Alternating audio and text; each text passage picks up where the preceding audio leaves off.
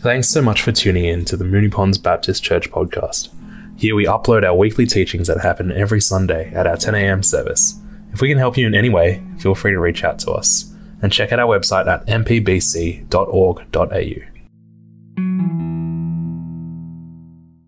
Good morning.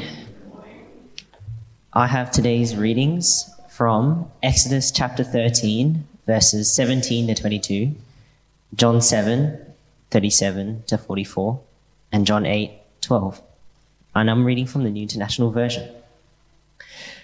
When Pharaoh let the people go, God did not lead them on the road through the Philistine country, though it was shorter. For God said, if they face war, they might change their minds and return to Egypt. So God led the people around by the desert road toward the Red Sea. The Israelites went up out of Egypt ready for battle. Moses took the bones of Joseph with him, because Joseph had made the Israelites swear an oath. He had said, God will surely come to your aid, and then you must carry my bones up with you from this place. After leaving Succoth, they camped at Etham on the edge of the desert. By the day, the Lord went ahead of them in a pillar of cloud to guide them on their way, and by night in a pillar of fire to give them light, so they could travel by day or night. Neither the pillar of cloud by day nor the pillar of fire by night left its place in front of the people. And I'm reading from John chapter 7.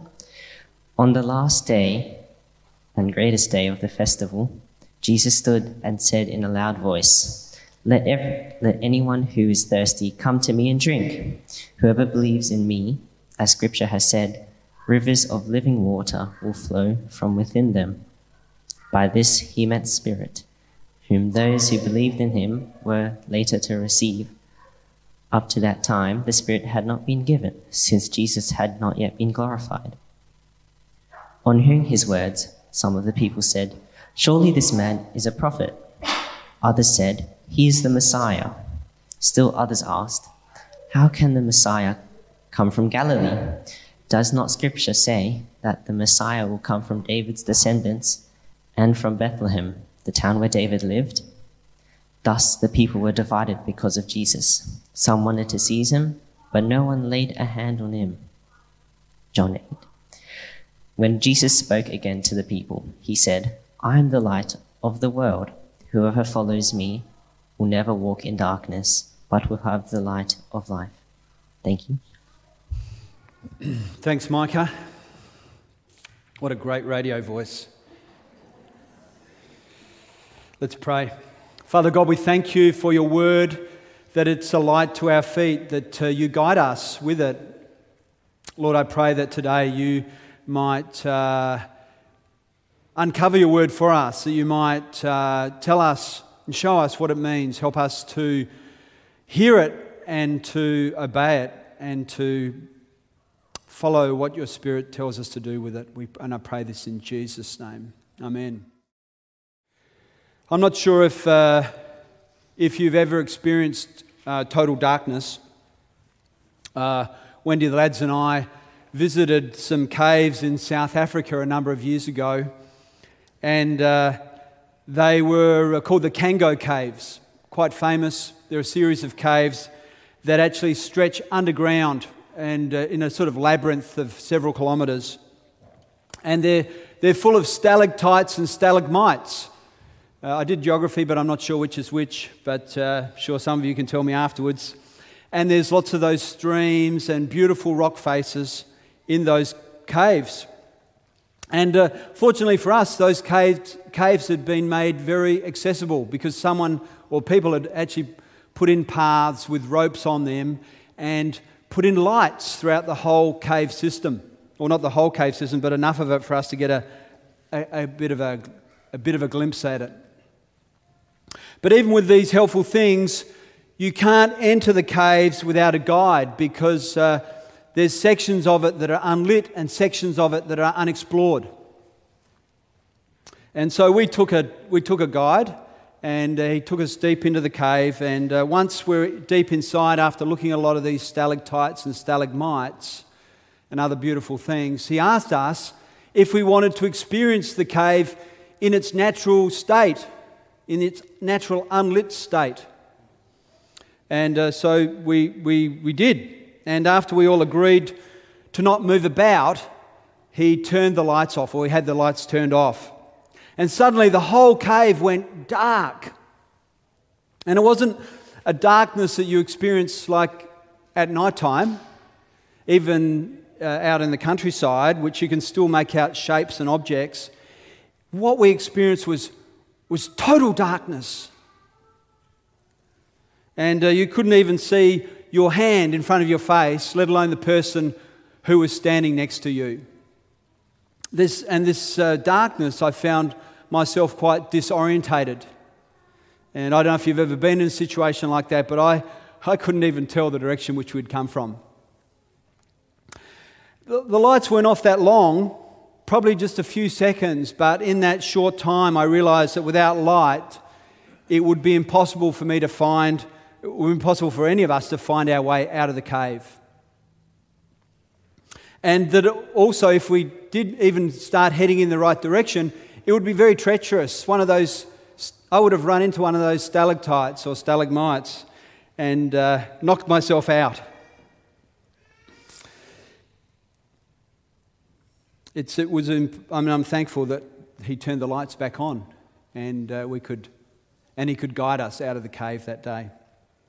You know, it's a common thought that the world is getting better and brighter, and that actually the common thought today is that we have enough light in ourselves to find our way through life successfully, and even that we have enough light in ourselves to push back the darkness in our own lives and in society.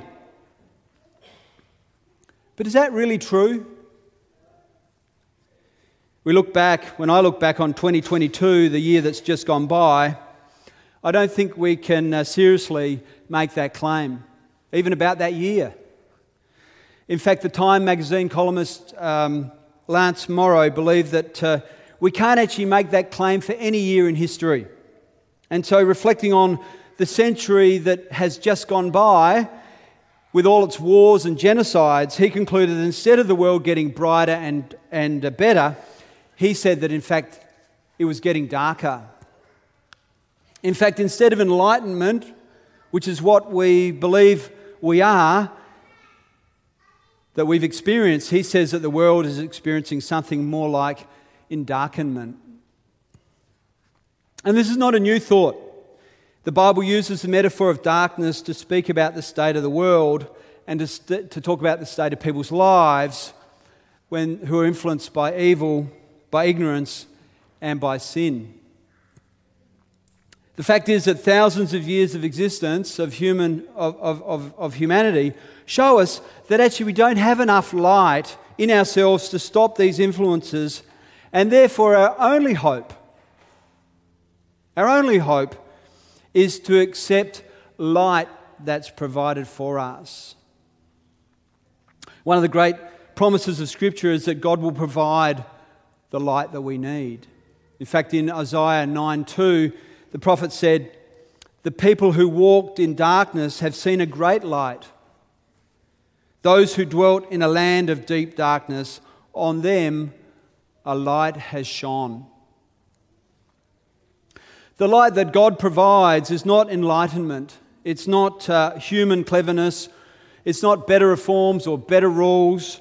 The light that God has provided and that we need is actually a person who can lead us out of the darkness and into the light of life so that we can experience truth and peace and joy and hope for this life and also for the next.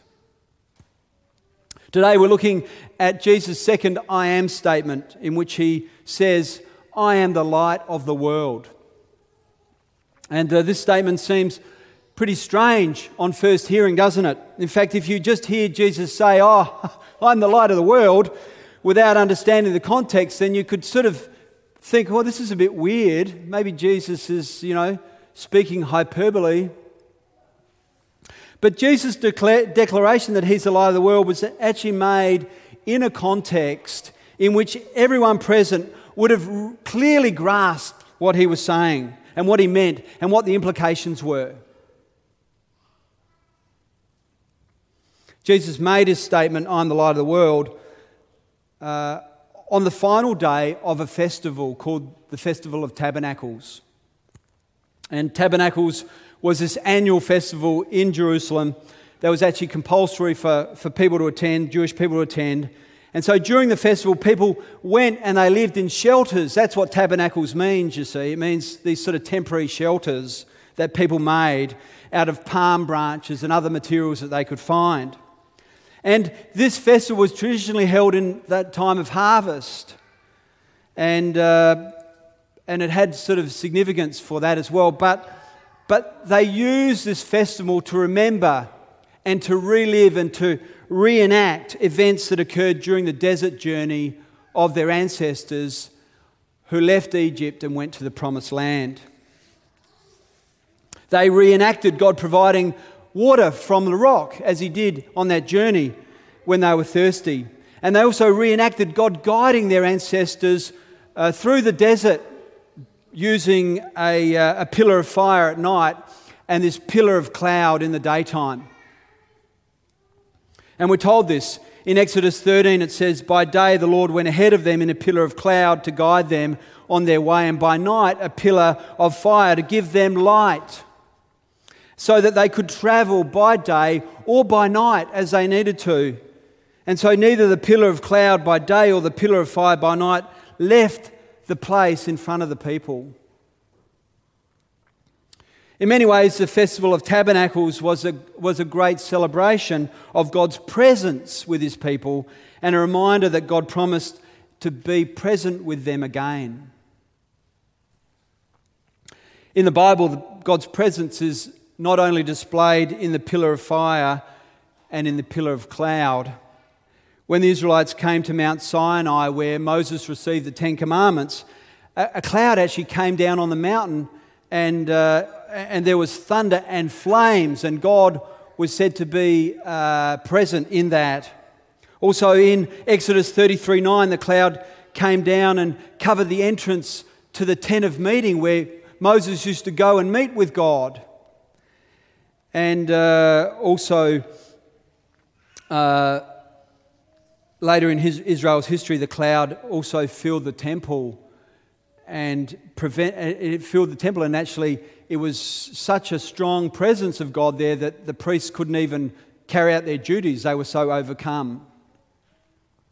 And so what is the pillar of fire? What is the pillar, the cloud pillar of light that are mentioned there in the Bible?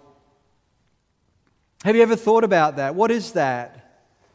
Well, it's the Shekinah glory, light of God's immediate presence. And so that sounds like a real mouthful, doesn't it, on a Sunday morning? But these clouds and these pillars of light are actually tangible expressions of God's presence with his people during their time of need. Once God was actually once very close, in very close relationship with people. In the beginning, we're told that God was so close to Adam and Eve in the garden that they could actually hear God walking in the garden in the cool of the day. You could hear the crackling of the leaves. That's pretty close, isn't it?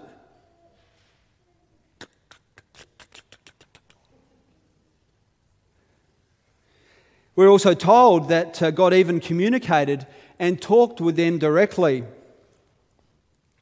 But the disobedience of Adam and Eve brought an end to that close relationship. After Adam and Eve's rebellion, people no longer experienced God's presence in the same way. But at the same time, people continued to long for closeness with God. That's what you hunger for in your deepest heart, in the deep depth of your heart. Sometimes we don't even know what we're hungering for, but it's a hungering for a closeness with God. But also, people hungered for that, but they also feared it at the same time. Even Moses, who was called God's friend, was not permitted unfiltered access to God. When Moses asked God to show him his glory because he'd had enough of he really wanted God to go on with them through the promised land. When Moses asked God to show him his glory, God only allowed Moses to see the back of him. And so the Tabernacles Festival was an event in which people celebrated and remembered how God revealed himself and how he had come close to their ancestors in the past. At the time of the Tabernacles Festival, people went up to Jerusalem, to the temple, and then they camped there for 8 days in temporary shelters. It was a bit like one of those modern music festivals that people go to these days, where they go and stay in tents for a bunch of days, and they get up each day and take part in different events and then celebrate and sing into the night.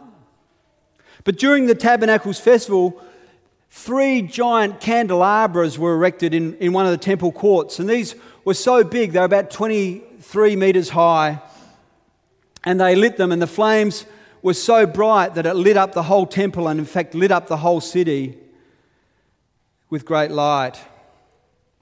And so when the lamps were lit, it reminded people that God had appeared to their ancestors as a pillar of fire and a pillar of cloud to help and to guide and protect them on their desert journey. It was a great symbol. But the Tabernacles Festival wasn't just about remembering what God had done in the past. People had also hoped and they expected God to do it again, to be present in that way again in their lives. They got this hope from reading passages like Isaiah 60 verse 19, which says, "For the Lord will be your everlasting light, and your God will be your glory." During the festival, these 3 giant candelabras were lit. The lamps on them were lit, and they were lit every day for 7 days. But on the 8th day, these giant oil lamps were actually extinguished, and there was no light anywhere in the temple, and there was no light anywhere in the city. There was only darkness. And so the darkness at the end of the festival was also really symbolic. And it was a clear reminder to the people that the light of the Lord's presence had not been seen in the temple there for centuries, or for that matter anywhere else. The prophet Ezekiel had in fact declared that he saw the glory light of the Lord leave the temple due to the sin of the people of Israel. And so the problem, though, for most of the festival attendees is that they didn't understand how they would experience God's presence again. They longed for it, but they didn't understand how they would encounter it again. You see, they had not actually experienced God's presence themselves, even a partial experience of Him as their ancestors had. And in many ways, these festival goers, year after year, were actually living on their ancestors' experience of God, an experience that they hadn't had themselves of Him. And it's in this setting of this festival that Jesus actually stands up on the 8th day when the lamps were extinguished and the temple courts and the city were completely dark, and declares that God was now providing light for His people to see once again, for God to be present with them. You see, Jesus enters that courtyard where the giant candelabras were standing and declared in front of everyone, "I am the light of the world. Whoever follows me will never walk in darkness, but will have the light of life."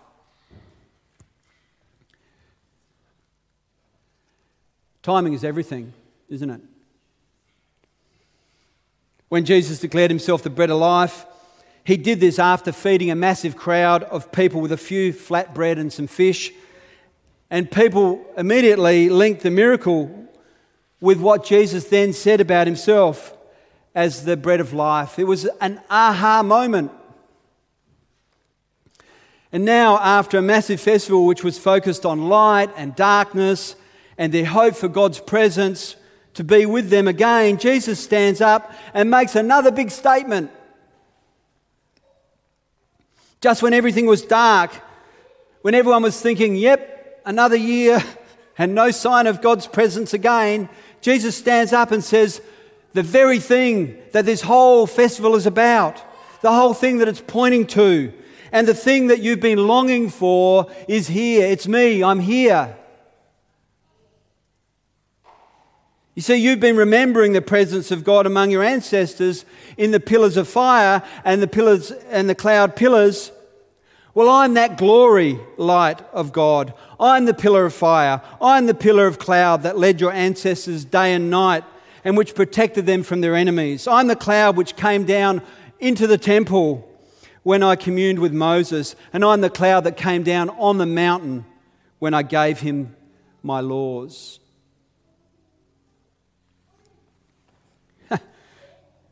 It would have been a jaw-dropping moment when Jesus said this, because Jesus was offering them more than they could ever have hoped for.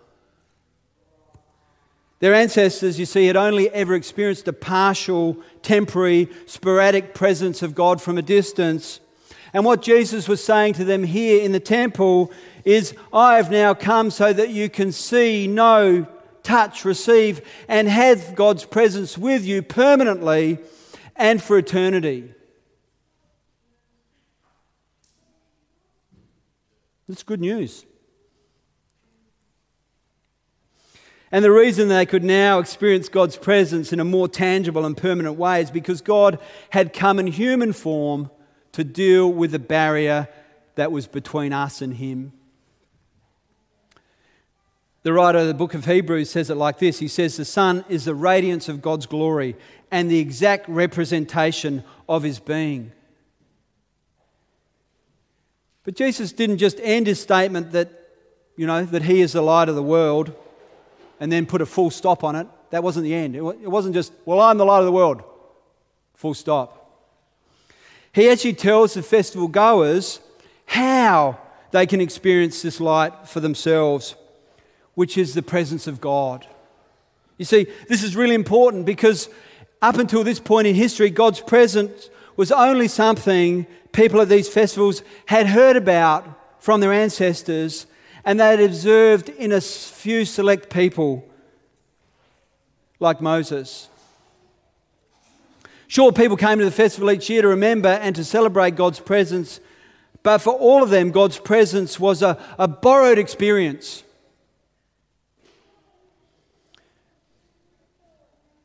They were living on a borrowed experience rather than experience a lived experience of God's presence themselves. What's your experience of God this morning? Is it borrowed? Or is it a lived experience? That's the question that I'm asking this morning. That this passage is asking us. That's what Jesus is asking us. But Jesus said that day in the temple, for everyone to hear, when you follow me, you can know and experience this light of life yourself. You can have the light of life, you see. You can experience the presence of God in your own life. The presence of God wasn't just for Adam and Eve in the Garden of Eden. It wasn't just for getting Israel out of Egypt or for the long desert journeys or for the giving of the law to Moses or for special meetings in the temple. You see, God's light and His presence is meant for all people so they can navigate life well and enjoy God forever. God still wants to fill His temple with His presence and with His light today. But God's temple is not a structure built with stone or wood. It's actually not even a place that's in Jerusalem. You see, that temple was destroyed. You see, now the dwelling place of God is in His people. And so this means that God is not out there somewhere that we need to go and find Him and search for Him at. And this is good news because it means that God is not living up there in heaven, distant from us. Let me even tell you a secret. You see, you don't even need to come to this church to encounter God's presence, or even attend church online to encounter God's presence, or go on some sort of holy pilgrimage, because God's holy presence can be in you now, wherever you are. But don't forget to tithe.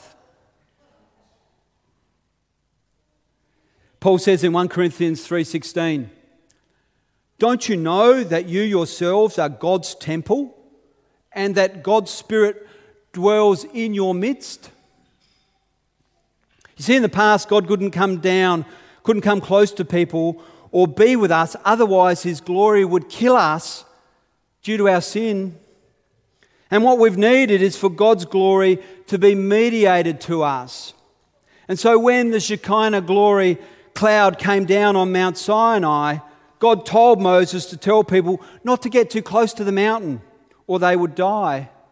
And even Moses, who was called the friend of God, couldn't see God unmediated. He couldn't see God unfiltered. He got as close as he could, but only got to see the back of God. And so here in the temple court at the Festival of the Tabernacles, Jesus is there not saying, He's not saying, "Follow me and I'll show you the back of God." And He's not saying, "Or follow me and I'll take you a bit closer into God's presence than your ancestors have experienced." Jesus says, "Follow me and you will have the light of life." You will experience God's holy presence in your life. You will experience God with us. And this is what they longed for. It's also what we need, because only God can deal with the darkness in our lives. And only His light can guide us through this life and into the next. This is why the Bible says Jesus is not just another prophet or a spiritual guide or even a guru who can show us how to get closer to God. You see, getting close to God is okay, isn't it? But it's not enough, is it? I don't want to just get close to God, and neither do you. I want to experience Him. I want to experience His presence in my life, and I want to enjoy Him forever. Getting close to God is like standing outside the National Gallery of Victoria, isn't it? When the Van Gogh exhibition is on inside. And what you really want to do is get inside and experience the paintings. Getting close to God would be like sitting outside the MCG when David Warner is just about to smash his double century and you can hear the roar of the crowd inside. And what you need is not to be outside, but what you need is a front row seat watching the Master. If only. You see, if you want to experience God's presence, then Jesus is telling you here today in this passage that He is the only way that God can give Himself to you without His presence overwhelming you.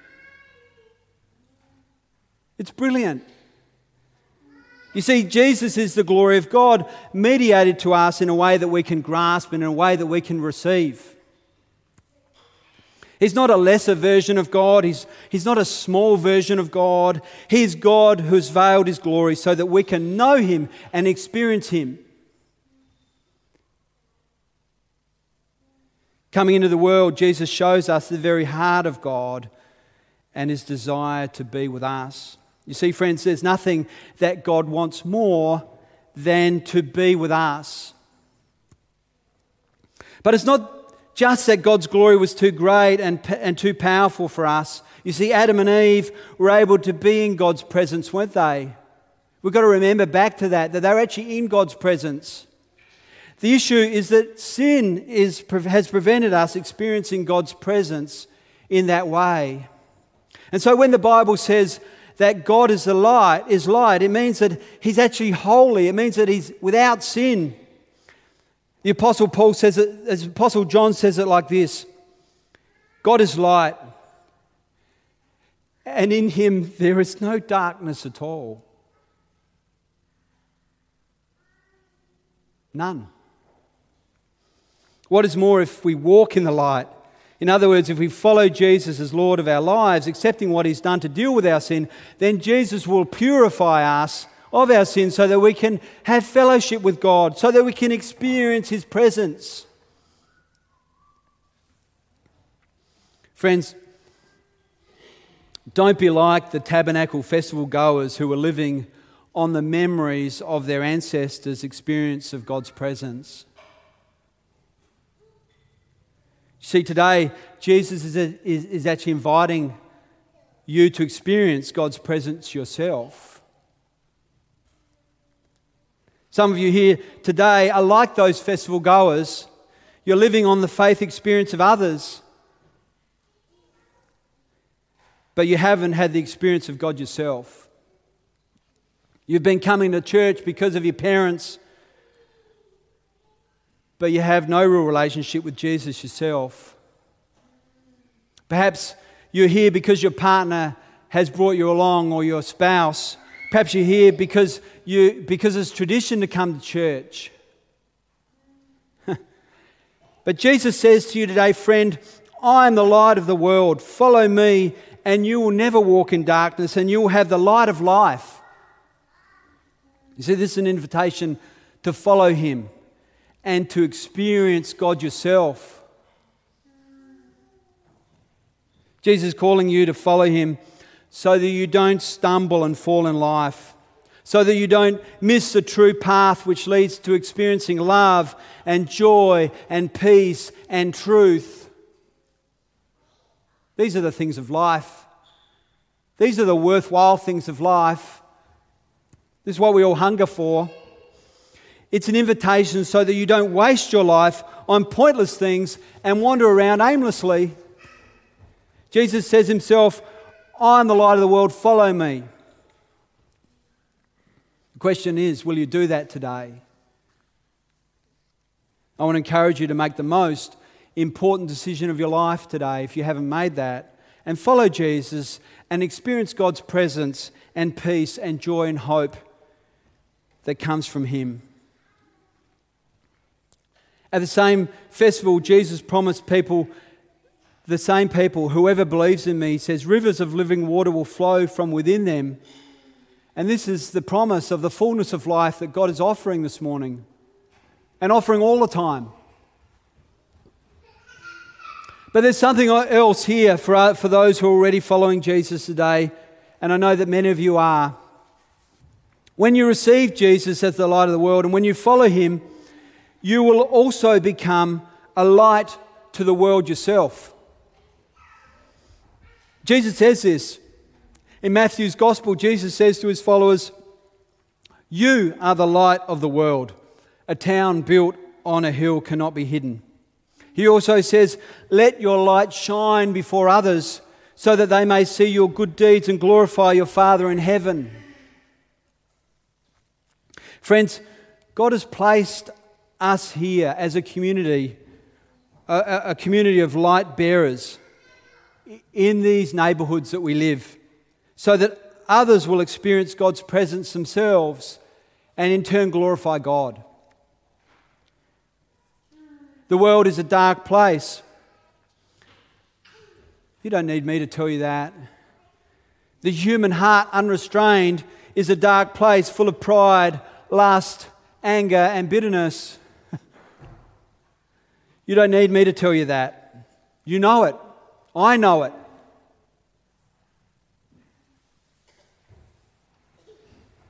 Jesus has come into the world as the light of the world to deal with the darkness and to expose it and to transform us into His likeness, full of light.